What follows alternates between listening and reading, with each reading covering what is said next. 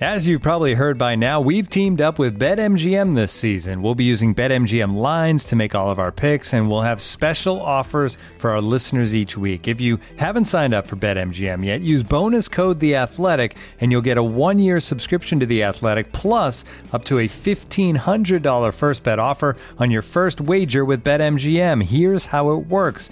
Download the BetMGM app and sign up using bonus code The Athletic. Make your first deposit of at least $10. Place your first bet on any game and claim your voucher for a 1-year subscription to The Athletic.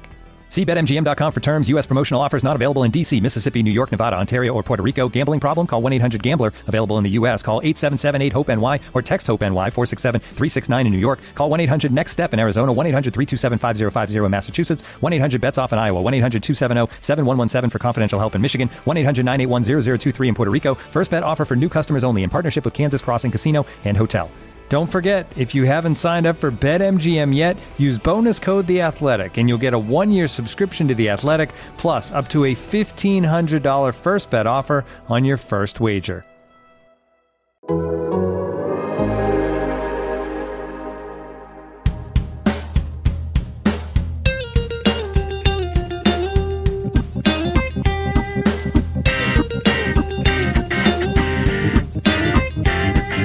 Welcome to Rates and Barrels. It is Tuesday, January 19th. Derek Van Riper here with Enos Saris. On this episode, we begin our position preview series. We will start at the catcher position, even though the very best player at that position doesn't have a team yet. We had a 3-way trade involving the Pirates, Padres, and Mets. Joe Musgrove among the players on the move in that deal. And we have a firing. Jared Porter, the general manager of the Mets, was fired by the team on Tuesday morning. We're going to start there. It's a heavy story. It is something that as you read the different pieces that come out, anytime there's an incident in which there is sexual harassment, which is what happened here, Jared Porter was sending lewd texts, unsolicited texts to a female reporter. This is several years ago. This is back in 2016. And you start to realize that this is common. This happens a lot. This is something that is way too normal. It is something that our female colleagues are subjected to often. And it makes your blood boil. It makes you feel frustrated and angry. And I think the thing I've thought about the most since this story broke, Mina Kimes and Jeff Passan of ESPN broke the story late Monday night. I keep thinking about how Porter's victim, her life changed. She's no longer a journalist. She no longer lives in America. She returned to her home country. Part of the reason she was afraid to come forward was possible retribution, not only from people through work, but also in her home country as well. And it's just one of the most troubling stories we've had in baseball, and it's really, unfortunately, it's the tip of the iceberg in baseball and society in general. Yeah, it's really upsetting, and it's something it's important to me, and I've tried to support the women in baseball because it's not just women, it's people of color, it's non-binary people. There's a lot of people that baseball leaves behind at times, but just by being a kind of conservative behemoth by itself, and I don't mean conservative versus liberal, I mean sort of it is a sport that tries to conserve itself. It's trying to harken back to days of yore, and sometimes that includes the negative things that used to happen. And it's such an institution that protects itself even as it goes forward, that this sort of thing is in there, and it takes activity. It takes it takes energy to do something about it. I'm glad that the Mets fired him the next morning. I'm not glad that certain details, regarding this matter were put forward by Sandy Alderson in the press conference today. This person does not need more attention. She just needed to tell the story. And, personally, I think of a couple things. I think of all the women I've seen being harassed by players and front office people, and, how very hard it is to do something in the moment. And sometimes you don't even realize. Sometimes harassment is, you don't even realize it until you've kind of walked 10 feet away and you turn around and be like, what was that I just heard? I try to let people know that I'm not going to be part of conversations like that. I'm not going to objectify people that way. I'm not going to talk about people that way in my conversations with front office people. But sometimes it takes a little bit more energy. Sometimes it takes a little bit more proactiveness than that. And, this comes back a little bit to, Jonah Carey came out, and there was all this information about Jonah Carey's past that people didn't know. And I think I, along with a lot of the other people, were surprised by the revelations about him and the violence in his home and what he'd done. And I talked to some colleagues at the winter meetings at one point and said, did you see this coming? Like, what? And it turned out that, yes, some people saw it coming. And so since then, I have tried to, if I have any sort of thoughts about someone or I'm worried at all, reach out and just talk to other people, get different perspectives on them, and not fall into a situation where, I am not hiring Jared Porter, but not, maybe the Mets should have had this conversation. Maybe that person, when you're checking on someone's background, maybe there was someone, maybe you check with someone who's not just like another white dude that's worked with him, Mm-hmm. Maybe check around, check with journalists, maybe check with, this story was out there for a long time. And somehow the background check failed to spot it, Mm-hmm. And that means there's a failure in background checks. There's a means of the failure in the questions we ask and the people we talk to when we sort of talk about another person's character.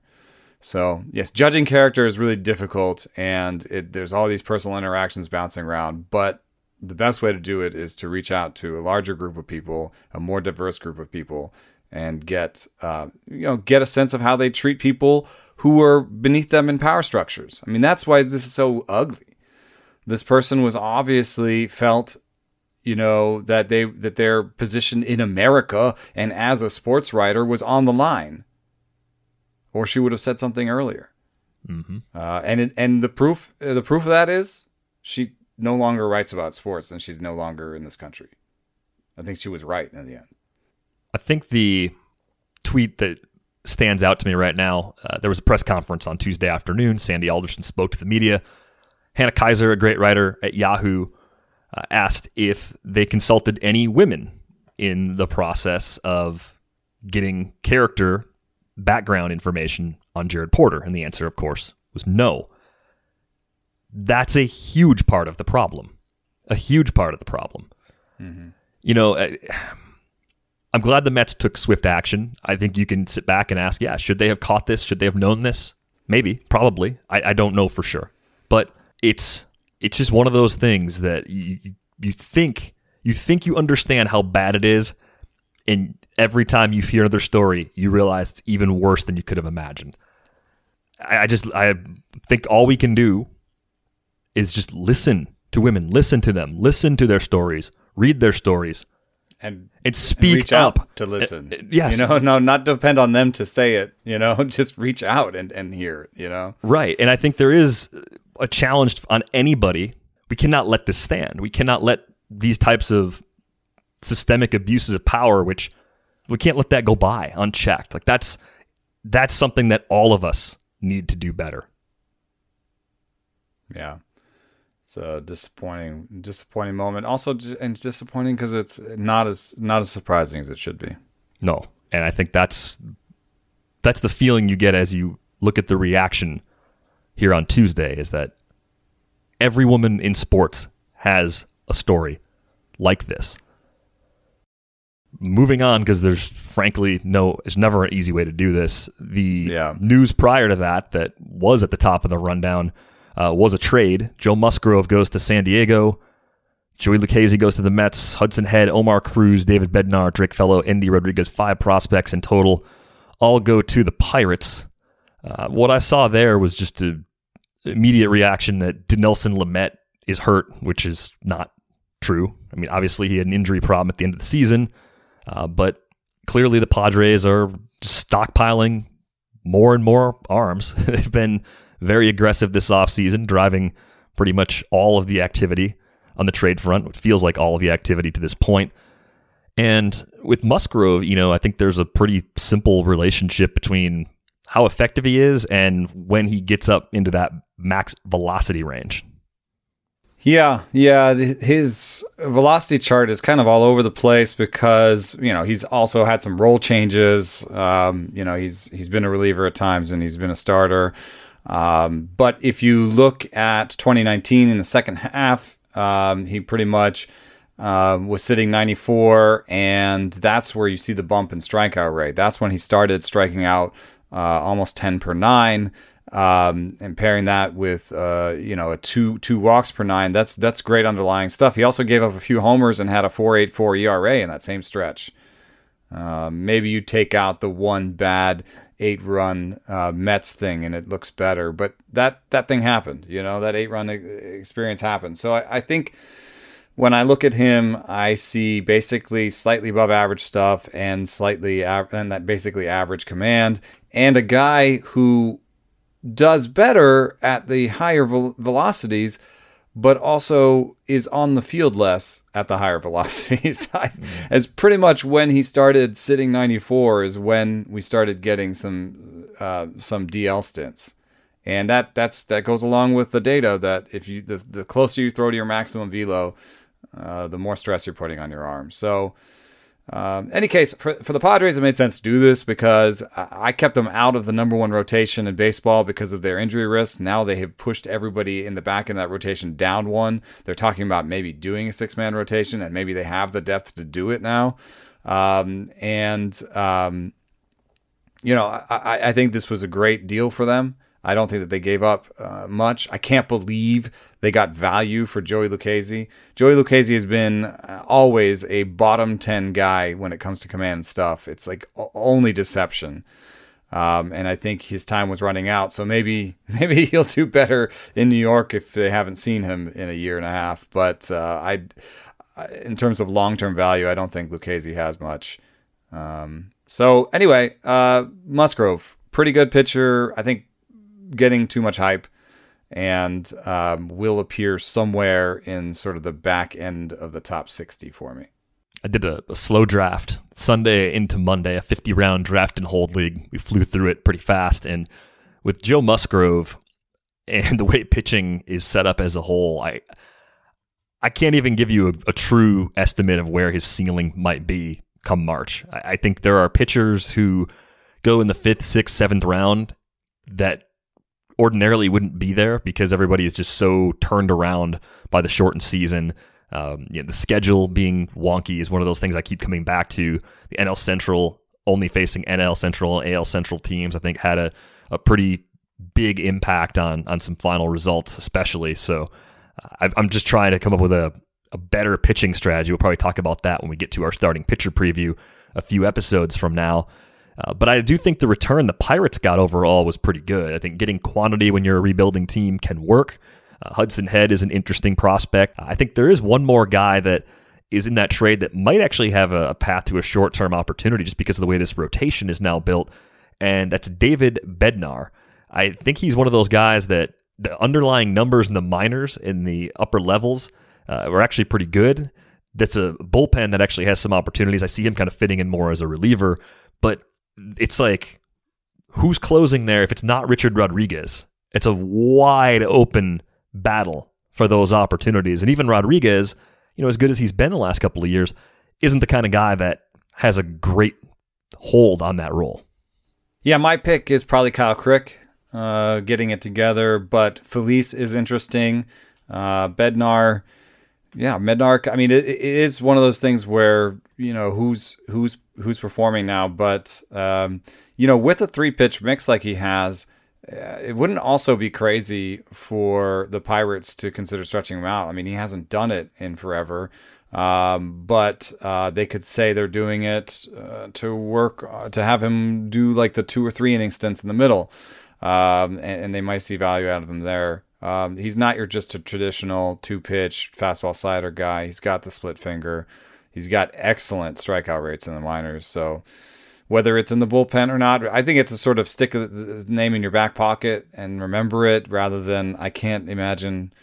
I don't even know if I'd pick him up in my 20-team dynasty unless it was one of my last picks. But definitely he's joining a team that needs pitching.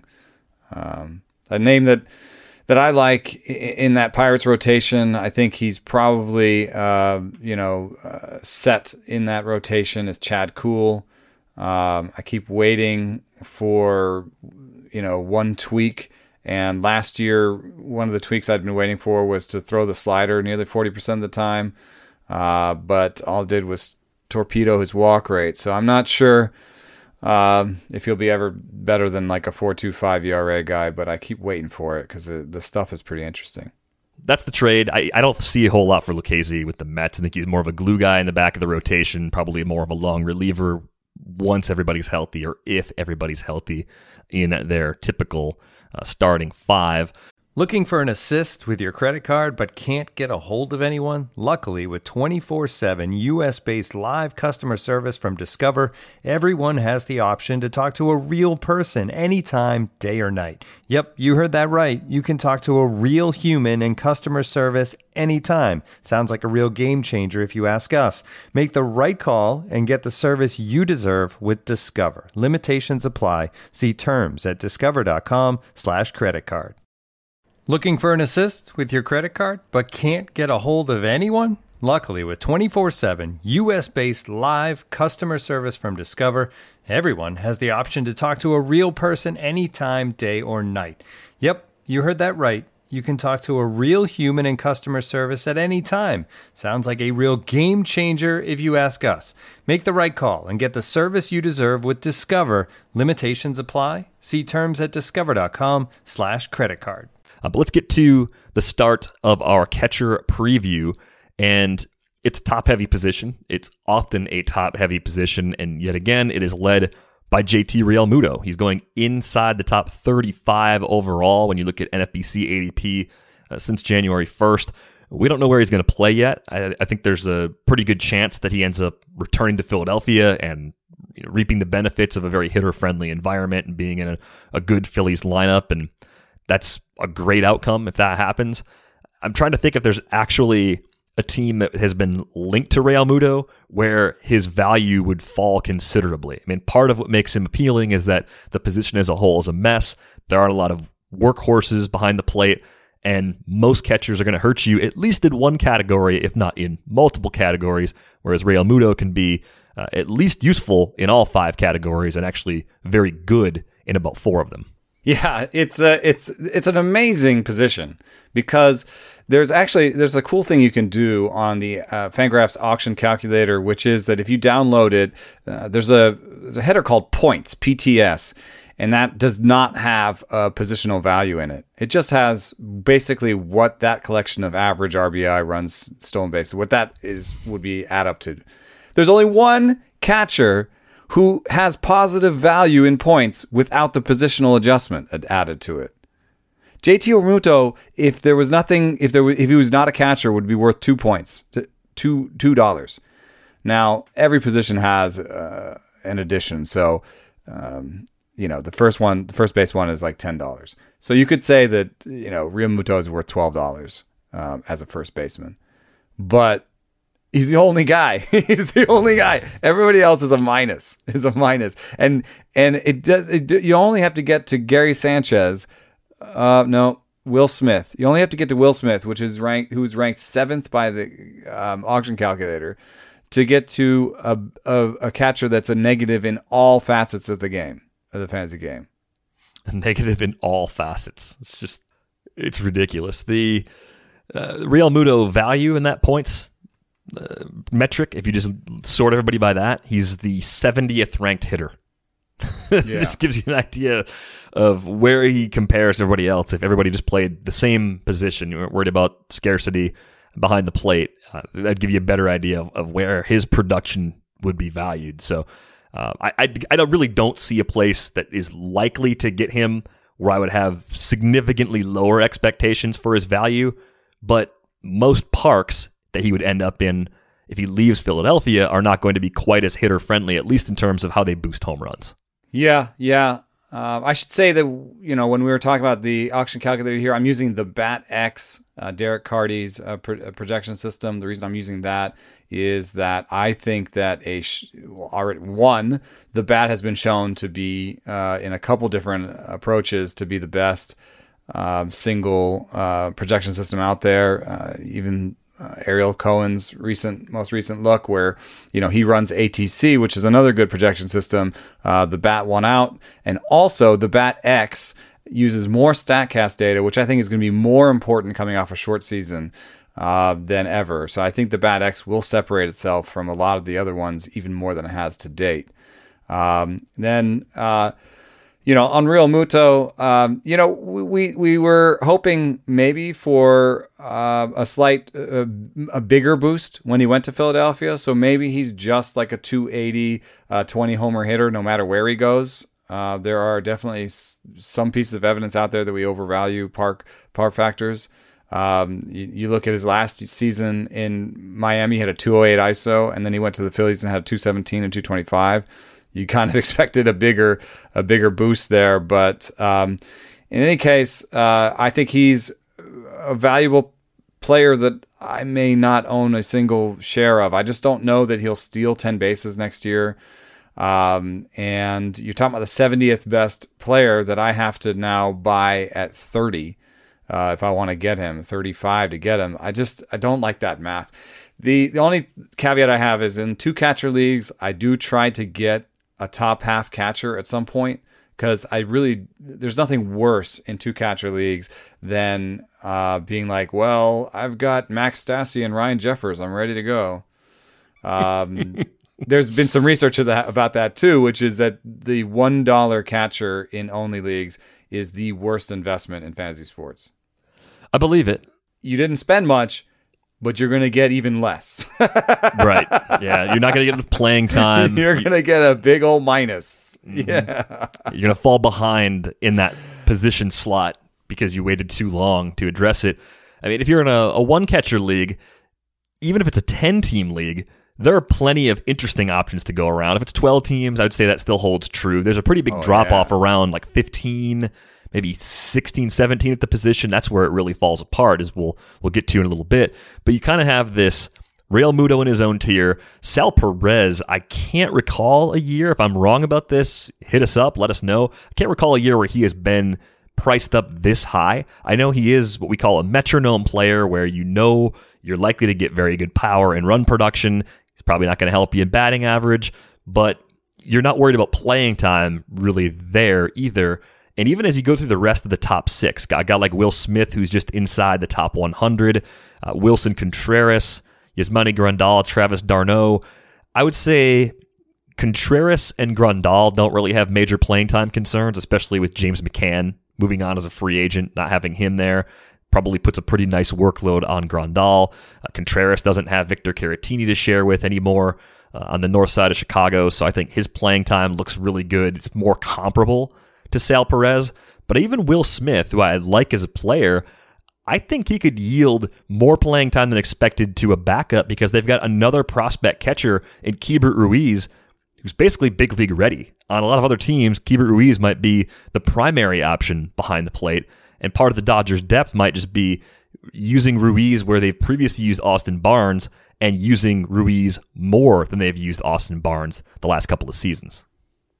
Yeah, and I did some work on another player that I think is secretly less of a sure thing than people might realize. Gary Sanchez is right there, and yes, he hits the ball hard, but I did some work for a piece with Lindsay Adler where I showed that because he is so slow, and he's one of like the 10 slowest players in baseball, the third baseman plays him further back than almost anybody else in baseball, and that steals doubles even. That steals hits, but it steals doubles.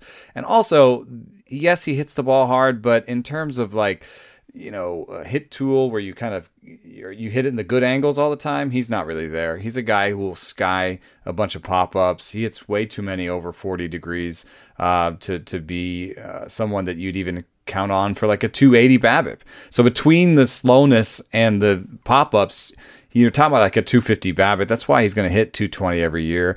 And then you throw in on top of that this sort of real life, like how do the Yankees value him? Well, the Yankees, we're talking the scuttlebutt around the Yankees was that he might get released, like he might get DFA'd. He wouldn't get paid, whatever he was going to get paid this year. So I don't think I will be having a lot of shares of Gary Sanchez. And you have Travis d'Arnaud, who, has had some healthy years where he's excellent.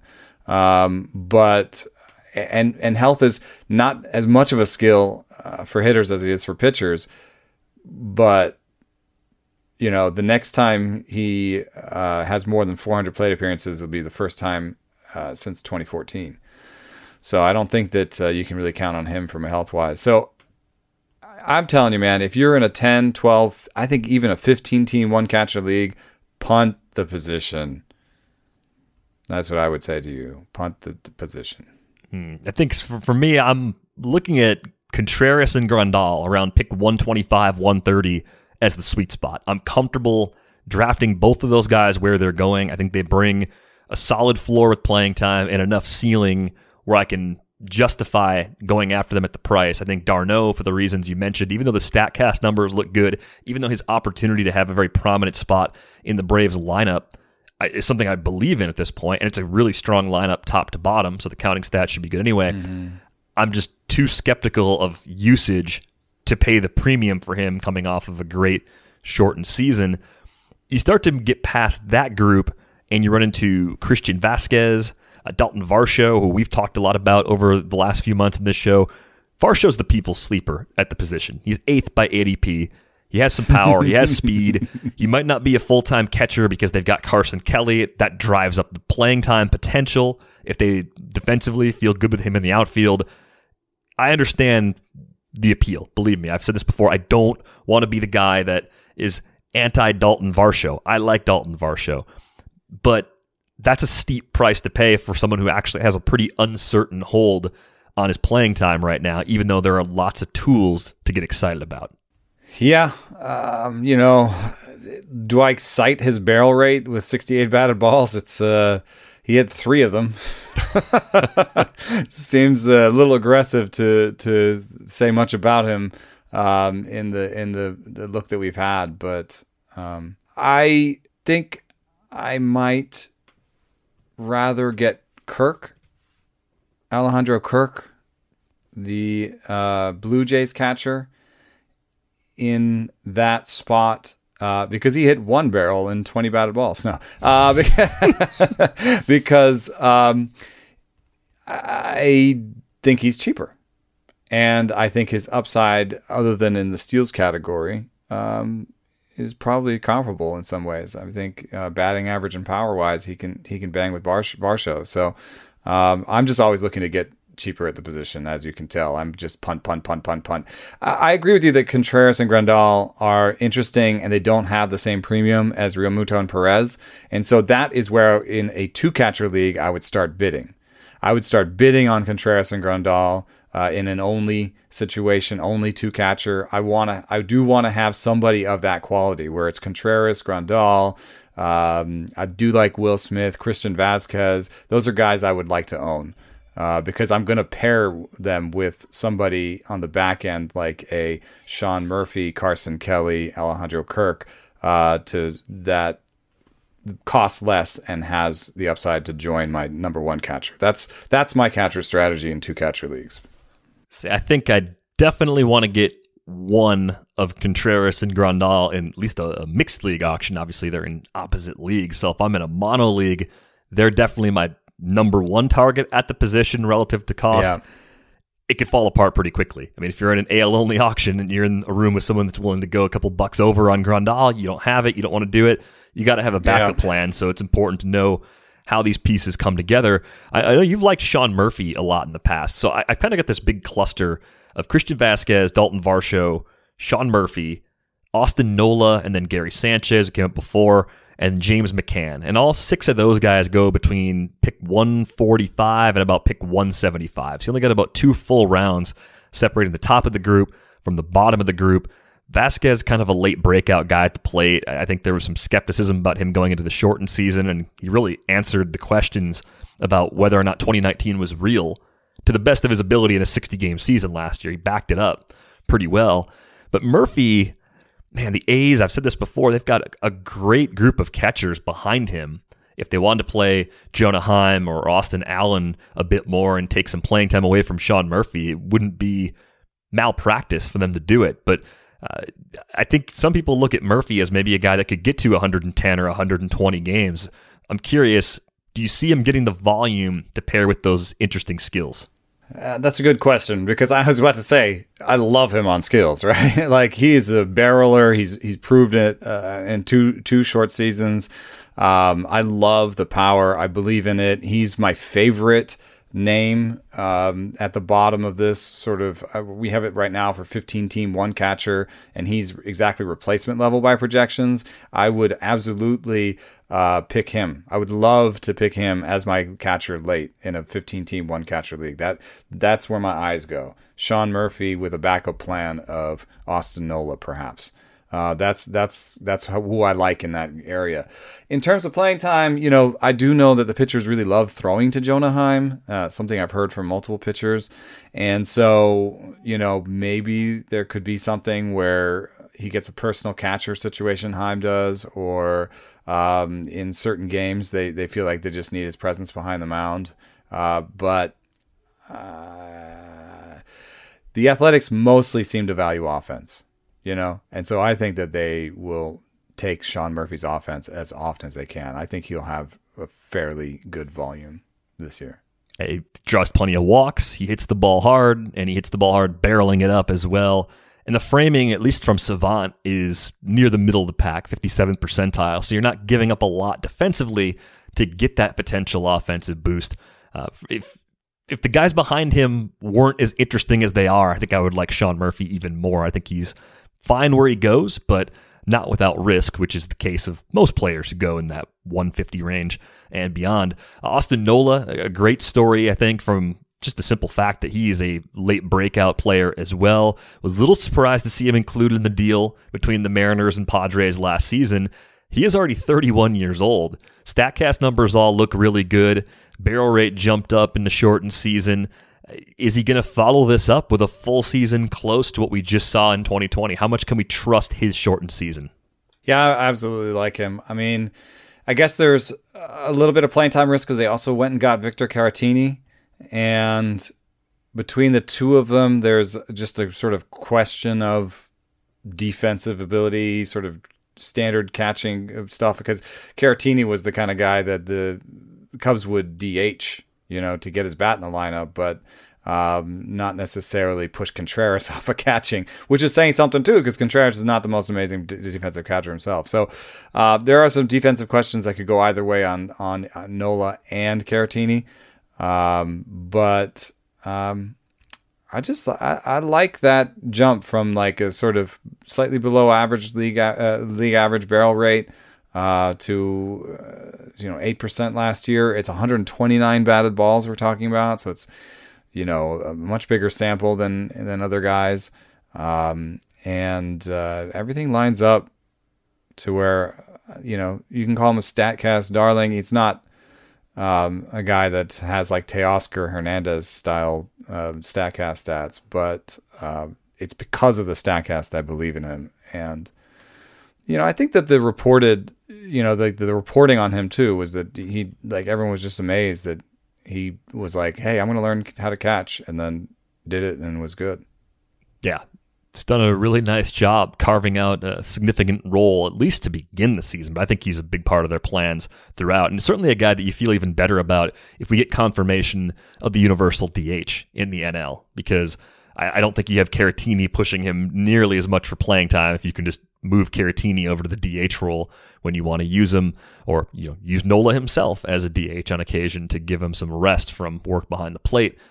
If you're as obsessed with basketball as I am, then you know there's no better time of year than the NBA playoffs. Hey guys, this is JJ Redick. Twice a week, I'm cooking up something special for basketball junkies on my podcast, The Old Man and the Three.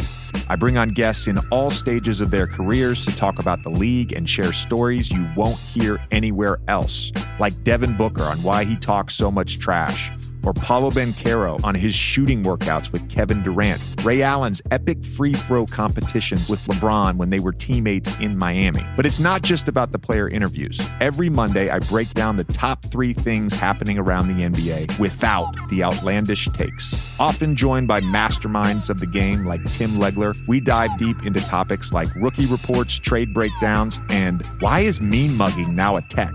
The Old Man and the Three is the only companion podcast you'll need during the playoffs this year. Be sure to listen to The Old Man and the Three ad-free on Wondery Plus or wherever you get your podcasts. And now, 2 pigeons bemoaning the fact you can stream DirecTV satellite-free. You see this? A family watching baseball on DirecTV with no satellite dish in sight. Let's heckle them. You call that changing the channel? Choke up on the remote, buddy. I hope getting all these games on DirecTV makes up for your mother not pre-chewing your sunflower seeds. DirecTV has the most MLB games. Visit DirecTV.com. Claim based on total games offered on national and regional sports networks with choice package or higher. Availability of RSNs varies by zip code and package. High-speed internet service required. Terms and restrictions apply. I want to go back to Gary Sanchez just for a minute because you mentioned something about how defenses can play him because of his terrible speed. There's no other way to put it. Is he still, with those flaws, thinking about the power that he brings, the lineup he plays in, the likely share of playing time he's set to get? Is Gary Sanchez undervalued? Regardless of whether he's undervalued, he's the kind of player that you really have to think about making sure you get a batting average counterweight to offset him, because if the batting average ceiling, or more likely sort of ceiling for him, is 230, 240 with a chance that you get 210, 220, something like that, you do want to have a plus batting average guy somewhere else in your lineup just to offset some of that damage. Yeah, I mean, he's just a heck of a risk, and it's not just like, oh, he might hit 220. Like, he hit 186 in 374 plate appearances in 2018. And he had 147 last year in 178 plate appearances. So the risk is the batting average starts with a 1. To me, I think I'll get away without making a bad decision. It is a bad decision to put someone on a no draft list, I think. Just to say, I will not draft this person, right? Because then he might just plummet you're in a bunch with a bunch of Yankee fans, right? And and they're all hating on him, and he just plummets. And then you just get a guy, maybe even an OBP league or something. You might get a guy who has like a 310, 320 OBP and knocks 30 homers out for you, and you might get him for super cheap if everyone hates on him. So I would not put him on a no draft list. But to me, he's just not in the sweet spot of me where I believe in him enough to pay money for him. You know what I'm saying? Like, to actually invest in him. And I also just don't think he'll show up around Sean Murphy. You know what I mean? So it's like I'd have to put a little bit of money in for a little bit more upside. I don't know. I don't see the math working out. I'd rather pay if the price is the same. Like, what's the price ADP wise for Gary Sanchez versus Sean Murphy? 15 picks difference. Murphy goes around earlier. I would pay that round to get Murphy. I guess that's what I'm saying. If it drops more, if Gary Sanchez drops more, and we're talking about 3, 4, 5 rounds, yeah. So if Gary Sanchez, come on down. So if Sanchez falls into the next group that we get to, then I think maybe you're interested at that discount. All right, that's totally fair. Is there a max and min on him? Yes, there is. Gary Sanchez. I'm sure more wildly different than Murphy, I bet. Min since January 1st, 134. Max 215. Murphy, 132, 188. So only about 56 between the two. See there, that 215 pick. That's when I'm like, okay. Like in your average league, in that league, if you take the average pick for Murphy and then you're in that league with a 215, you're talking about 2-3 rounds of difference. Yeah. And if I missed out on Murphy and I went two rounds and Sanchez is still there, boom, he's on my team. Last player in this group, James McCann, has a new team. He's a Met. Good lineup. More playing time than he had last year with the White Sox. Obviously, the addition of Yasmani Grandal was going to cap how much he could be in the lineup last season. The year before they brought in Grandal, 118 games, 476 plate appearances, and that was a pretty clear rebuilding sort of year for the White Sox, but McCann handled it pretty well. 273, 328, 460 for the slash line. The K rate did jump with the extra playing time, was up at 28.8%. So maybe a little bit of a hole that was found by opposing pitchers, but if you knew you were getting that, you'd take it. The problem is projections are quite a bit lighter across the board. I mean, the Bat X that we're looking at right here, 238, 299, 396.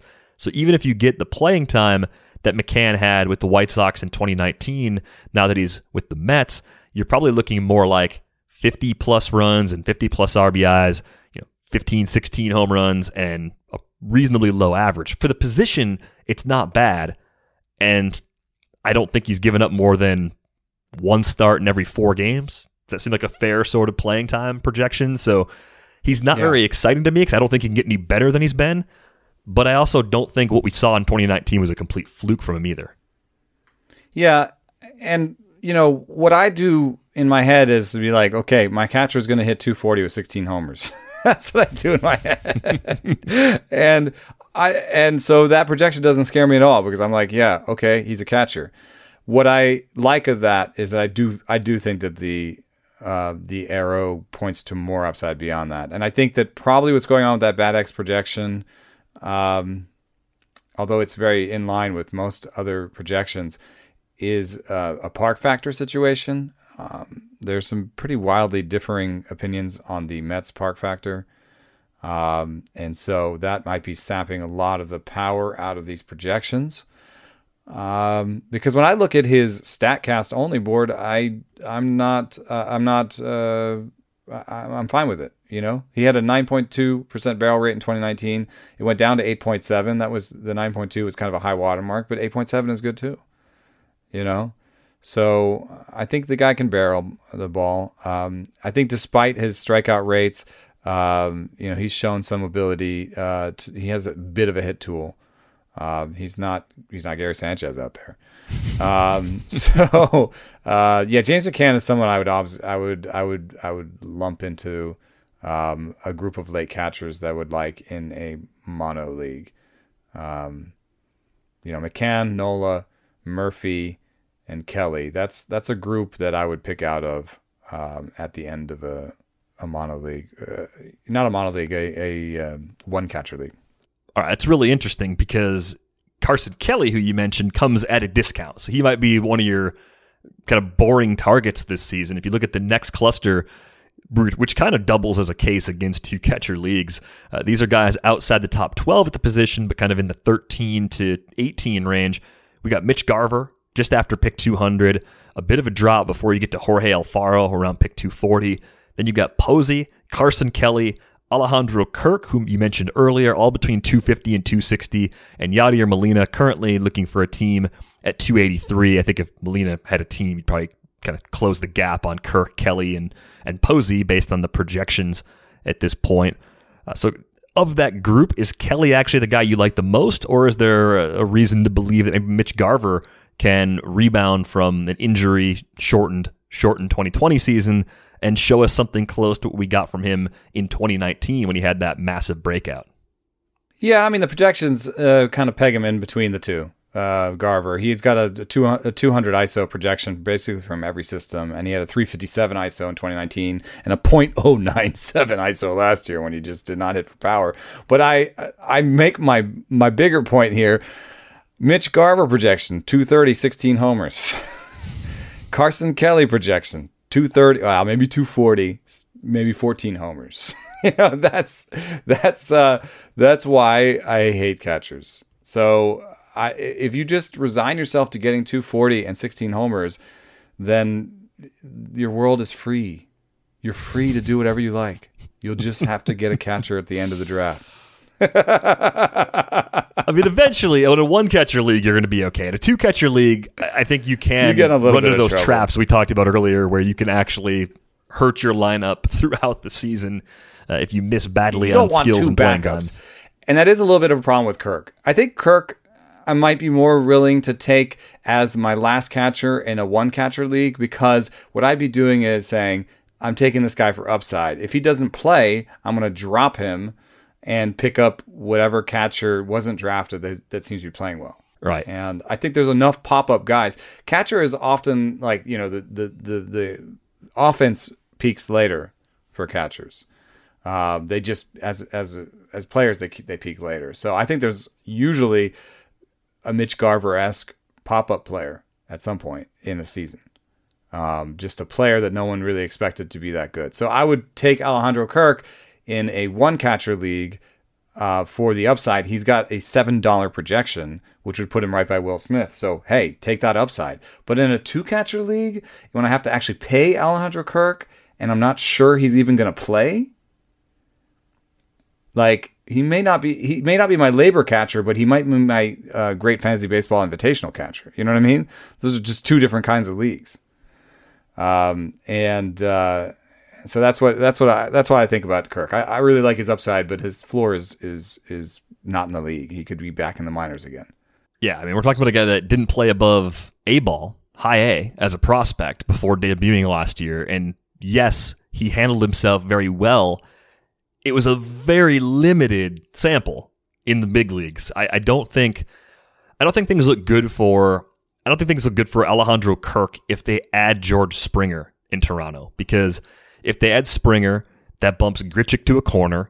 If Grichuk's playing a corner, that means Teoscar Hernandez is going to DH a lot. And maybe the trickle down there is that Vlad plays my boy Rowdy at third, and then Kevin They got to play Biggio Vlad plays at second. third so they can get Rowdy, and they got to get Rowdy in the lineup, man. I love Rowdy. But if you add a guy like Springer who's going to be in your lineup every day, it's very bad for Alejandro Kirk as a very young player who eventually could take the job away from Danny Jansen. I think you could make a pretty good argument that Danny Jansen needs to hit and play good defense to keep his job all season. But I do think he's the guy for most of the first 2 months at least before they make a change. So they could just go Jansen McGuire again to start the season. If the position's a total black hole, Kirk could take over and end up getting 4 months as the primary catcher. That can happen. But in those 2 months where he's not playing or when he gets sent down, you either got to cut him or you got to stash him. And I think more likely you're going to cut him in most formats. Yeah, because aforementioned, he's a catcher disease. Have I gotten across how much I hate catchers? I've tried to say many times, let's just get to the single catcher league with the 2 UT spots, and people fight me every time I put it out there. So I don't know. I think it's a better way to play. Who are some like deep guys you like? I don't even really like it. I've been looking at Luis Torrens. For his career, he's got a 1.9% barrel rate. I don't know. I think you have to, if you like Luis Torrens, you have to stare hard at an average exit velocity and 56 batted balls last year. And I'm not that into it. I think mostly you're just hoping he plays a lot and he just is a passable accumulator behind the plate. That's more or less what I see with Luis Torrens. He's probably the cheapest player of interest for me after pick 300. His ADP is close to 500, so he goes undrafted sometimes, even in 2-catcher leagues that are pretty deep. Francisco Mejia, we talked about him at the time that the Rays acquired him. I think he's pretty interesting. ADP got some hit tool. It's going to tick up. 462 is the ADP since January 1st. He's probably going to get closer to the back of the top 300. I could see him being kind of the next guy after Molina once we get closer to opening day. And I think there's reason to like him. At the time of the trade, I mentioned that in 2019, the second half of the season, he was an above-average catcher, or above-average league-wide hitter at the catcher spot. That's pretty interesting. He can be a source of batting average from the catcher spot.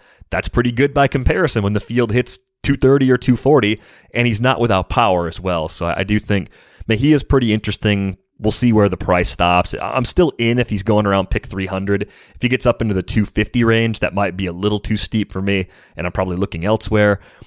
Do you have anybody Omar Narvaez had one of the worst seasons in the big leagues in his first season with the Brewers. And I thought maybe the move into Milwaukee was going to enable him to sustain the power growth we saw in 2019. I didn't think it was going to bring him to another level because I think there was some good luck mixed in with a really specific approach. He pulls the ball for power and then hits the ball very weakly the opposite way as his ability to kind of defend the zone with 2 strikes.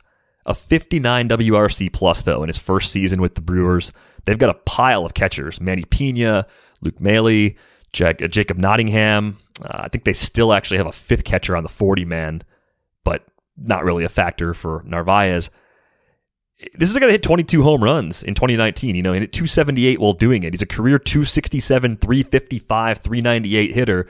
Less power than you're hoping for, but those are pretty good skills that would keep him in the lineup, especially if he sustains some of the defensive gains that we saw from him in the shortened season.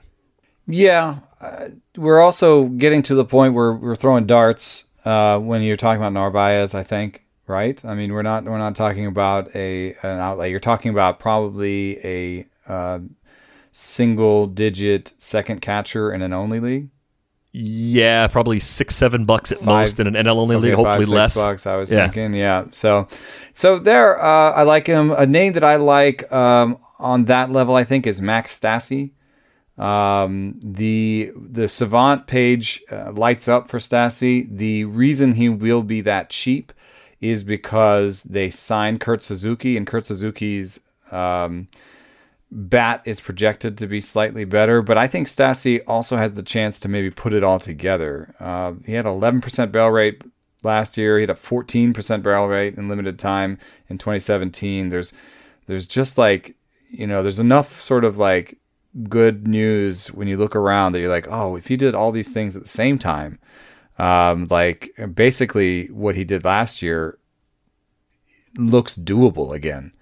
And if he does that for a full season, he's going to be absolutely a breakout candidate, and they won't care that they have Kurt Suzuki on staff. Kurt Suzuki will be the backup. And Kurt Suzuki spent he got a $1.5 million contract. That could be just a backup deal. So I'm hoping that people saw that Kurt Suzuki that signing and are pushing Max Stassi down, because I know that the projection calculator is doing it because they're giving Kurt Suzuki 45% of the playing time. But that could be the probability. Like the probabilities could end up that way, 55-45. But it's more likely that I think that one of them takes the ball and becomes a 70% starter. And to me, that's Stassi. So your Narvaez, my Stassi. That's kind of like I see them as somewhat equivalent, interesting, and different league, kind of only league second catchers. Maybe parachute options in a 15-team league with 2 catchers, guys that could play a bit more than the projections expect and keep you afloat in the category. I think as long as Stassi's hip is okay, he actually had surgery to repair a labrum in his hip, then he can take over at least 2/3 of the playing time. I would agree with you that Suzuki at this point of his career probably profiles a lot more as a backup, but he's at least a guy that's capable of starting in the short term if Stassi's not ready to begin the season. That's probably a big part of why they signed him. Didn't Stassi have that surgery going into last season? No, he had it in October. Yeah, well, it's not good news. It's not good news, but I think that just makes him cheaper. And to be honest, like the cheap catchers they don't light me up. Like the cheap one catcher or 15 team one catcher one. I love those guys. Sean Murphy, like those guys I was talking about earlier. I love them. The cheap catchers that go beyond that, like I'm saying, I don't love Torrens. I don't love Alfaro. Stassi, I got some love for. Jeffers, I have some love for, but he's behind Garver, and I think that he's pretty solidly behind Garver. Zunino, I just feel like the Rays are just looking to hand that to somebody. So I would actually be more interested in Mejia than Zunino next year, because I think the Rays made that trade kind of looking for a new catcher. Yeah, I think they did too. I think Jeffers is pretty interesting if Garver goes into a prolonged slump, because I think Jeffers is good enough to be a starter, but I believe enough in Garver to not think that Jeffers is going to be more than a part-time guy this year. So I like both of their catchers. I think it's a really good spot to be in. I know it led some Twins writers to wonder if maybe Mitch Garver would get traded this offseason. I guess it's still possible, but I think it would happen sooner rather than later if a team's going to upgrade at the position. You want to make sure you have that player in place once spring training rolls around. I think Adley Rutschman's a guy people would ask a lot of questions about. ADP kind of in the 500 range right now. What's your ETA for him? I mean, for all prospects, we're looking at a lost year for anybody who didn't get to play in games. And with the Orioles still being pretty deep in their rebuild, not wanting to start the clock this year, certainly something that they have to think about. But do you see Rutschman actually coming up just when he's ready, or do you think the Orioles find excuses to not bring him up at all in 2021? Yeah, I think that they find excuses to not bring him up because what they'll be doing is showcasing their main two catchers that they've got, which, you know, they don't seem amazing. Chance Sisco is 25 and has one above average season with the bat so far, projected to be about league average. That's actually pretty good for a catcher. Pedro Severino is 27, had his best year with a 94 WRC plus. Those are actually both assets. That's the problem. That's the problem with getting too far down the line with Adley Rutschman, is that the guys that they have are good. They're not good. They're catcher good. But I think that between the two of them, they would be trying to kind of grow in a petri dish some trade value, right? And then trade whoever, you know, has some trade value at the end of the season, and then Rutschman starts getting some real buzz in 2022. I think the other player that fits into this conversation, he's not nearly as high ceiling of a player, but he's also a prospect, and we did get to see a little bit of this guy in 2020, is Tyler Stevenson. I think he could maybe flip the balance of playing time in Cincinnati in 2021. Even if it's more Tucker Barnhart than Tyler Stevenson to begin the season, I don't really expect it to end that way. And I think Stevenson will play enough even when they're sharing to begin the year to where you can actually consider him as a second catcher in deep mixed leagues. Yeah, and Stevenson's had, you know, plenty of run-up. Like, this has been coming for a while. Like, Adley Rutschman, you know, played at A-ball before everything got shut down in the minor leagues. Stevenson got to Double-A and was in, like, the futures game and stuff. Like, you know, Stevenson's a guy. We saw him at the AFL. He's ready to go. And I was just looking at Tucker Barnhart's numbers, and they were terrible last year. I mean, aside from the barrel rate, which, I don't know, it's still not a lot of balls in play, but he put 70 balls in play, and his hard hit rate by StatCast was 18%. I mean, I don't even know how you could get a 7% barrel rate and have an 18% hard hit rate. He must have just, when he did hit the ball hard, the 5 times he hit it hard all year, he hit the ball hard 13 times and 5 of them were barrels. That's how you do it. But that's not something I'd bet on long term. And his barrel rate for his career is 2.2%. So I think that Barnhart is looking like a bad offensive catcher. And that team surprisingly needs offense. I mean, they've spent a lot of money on offense, and they still need offense. So I think Tyler Stevenson could do that. I would be, again, in a 2-catcher league, a little bit risky and acid reflux inducing to put Tyler Stevenson as one of your catchers, I feel like. But in a 2-catcher mono league situation, you could do it as one of your prospect investments, right? Even if it's a redraft league, you do this thing where you buy Tyler Stevenson for $3. You end up having to put him on your bench to begin the season because he's in the minor leagues, but you bought a pretty good bat for $3 and you go and, you know, just go get whatever catcher is playing at all and put him in your second slot. I could see it being a good way to finish a season where you hang around the top and then you're like, oh, now I get to get rid of my second catcher and I get Tyler Stevenson's second half, and that's going to really push the team. So it's not a bad plan. I could see it working. I wonder who's going to catch in Philadelphia if it's not Real Muto. They would be in a pretty bad spot. I mean, Andrew Knapp, I think, is next on the depth chart. I can't imagine they want Knapp, and honestly don't know their backup off the top of my head. Jason Castro maybe there?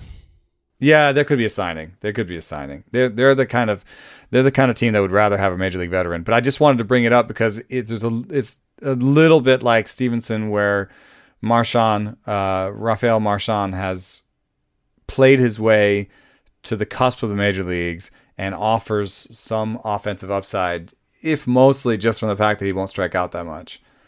So kind of like an Omar Narvaez light could be coming with Rafael Marchand. But I would put off my drafts as long as possible this year, because we don't even, like, they're talking about pushing off the league, pushing off the start of the season a little bit already. Plus, we already know that like the entire free agent market has been pushed further and further. So like they're going to be like real free agent signings in March, and it's going to be difficult. I'm a little more optimistic about things starting to pick up in the last couple of weeks. I think maybe we'll get some more momentum here in the next 2 to 3 weeks and not have some of the key players still hanging around out there after pitchers and catchers are scheduled to report, assuming they report on time. But I do think there's usually a lot of research-based advantage to drafting early for drafting holds in different formats if you do the kinds of work that we do. I feel like the weirdness of 2020 paired with the slow-moving player offseason has made that advantage more difficult to exploit. I think it's reduced that quite a bit. So I would agree with you. Waiting to draft this year is a good idea, especially if you're just not feeling quite right. Just let it go for a few more weeks. It'll still be there when the time comes. Joey Bart's another name that kind of comes up in the prospect group. I know with Buster Posey coming back after opting out last season, and then Kirk Casale signing on as a backup. We've seen the headlines that Bart's going to open the year in the minors. How long does it take him to come up and find a role? I mean, he's another one of those players where if you know that there's going to be a universal DH, you can find a path a little bit easier than if there isn't. Yeah, I mean that would be a reasonable conclusion to make given this shape of last season. I think, just that teams are going to reach further into their minor league system to replace injury, COVID. Like we may have a start to the season that looks a little bit like the NBA right now, where they're losing games, And if you're losing games and you're losing people to COVID, you're going to get some people starting games and playing in games that you wouldn't have expected to otherwise. Like just think of what the Marlins had to do to put together a team at that point. And I don't even know who played for them in those days because Marlins, but I'm sure there were some interesting decisions that just went down those days. So like, yeah, I think that there will be a conversation you could have in all of your leagues about the size of your rosters and the size of your DL and what changes you made last year and what is going to port over and how much of that you want to do. Because there is the risk then also that, like, let's say you have the extra 6 DL spots that you did last year and you extra 5 roster spots, and then we have like a mostly normal season and the guy wins who just stacked all the injured guys on his DL slot on the day after the draft was like went out and just picked up all the DL guys and stacked them up and rode the second half to a win, which is not what you want to do when you create 6 DL slots. You're not like trying to really give people a chance to hoard talent at the beginning of the season. So even making those decisions you could put off, right, until as long as possible, but then we'll all be drafting like 25 leagues on the day before the season starts.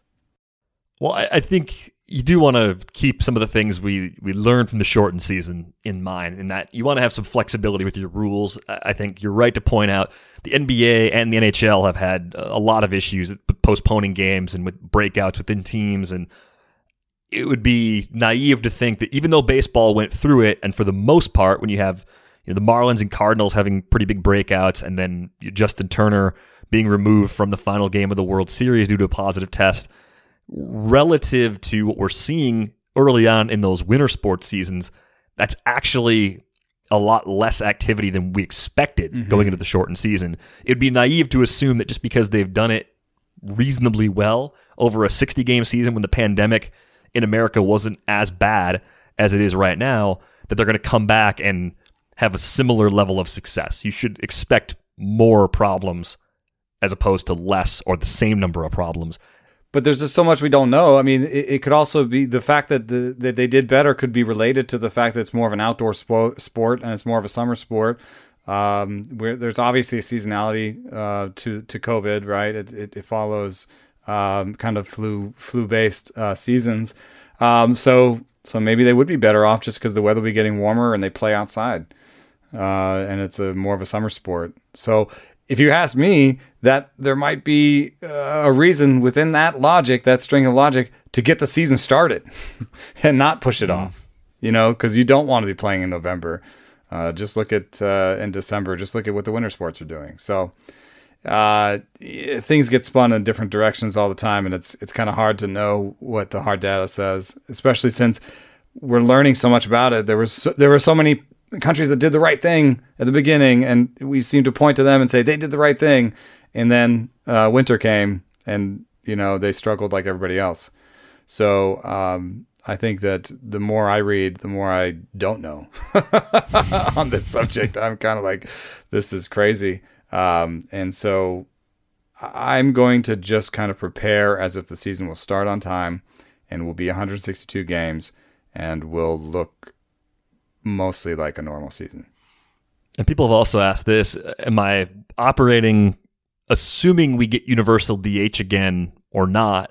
I am operating under the assumption that we will, with respect to playing time for National League teams and with respect to my expectations for ratios in the NL. Like, that's where I'm at currently. Obviously, we're still waiting for the final word, but the yo-yoing of pitchers going back to hit for a year before possibly not having them hit ever again after the new CBA seems pretty weird. And I think teams are going to be thinking a lot about the possibility of the attrition that we're talking about right now and saying, actually, yeah, we really don't want to also add the risk of pitchers getting hurt, swinging the bat and running the bases on top of all the other health risks that are already associated with playing right now. Yeah. I feel a momentum. It's more of an intuition because we're not getting many updates, right? We're not getting a look into, like, we got kind of breathless updates when it came to how many games they were going to play and that sort of contentious negotiation that went down last year. We're not getting that same insight as to what's happening right now.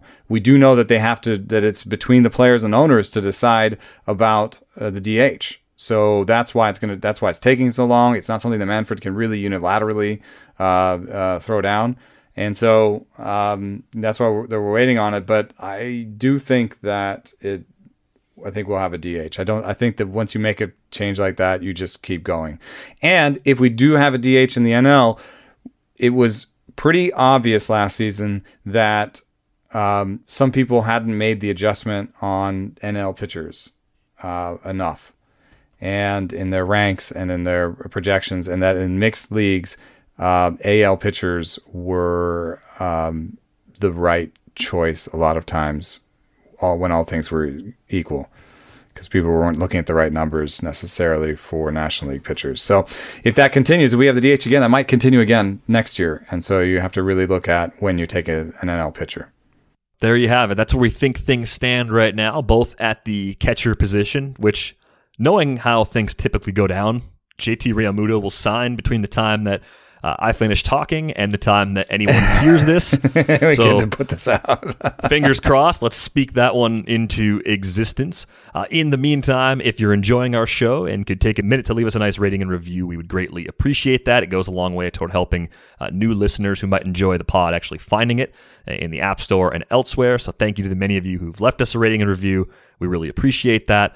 If you don't have a subscription to The Athletic at this point, you can get one for $3.99 a month to start. Go to theathletic.com/rates and barrels on Twitter. He's at Eno Saris. I am at Derek Van Riper. Our positional preview series continues. We are back with you on Wednesday. Thanks for listening.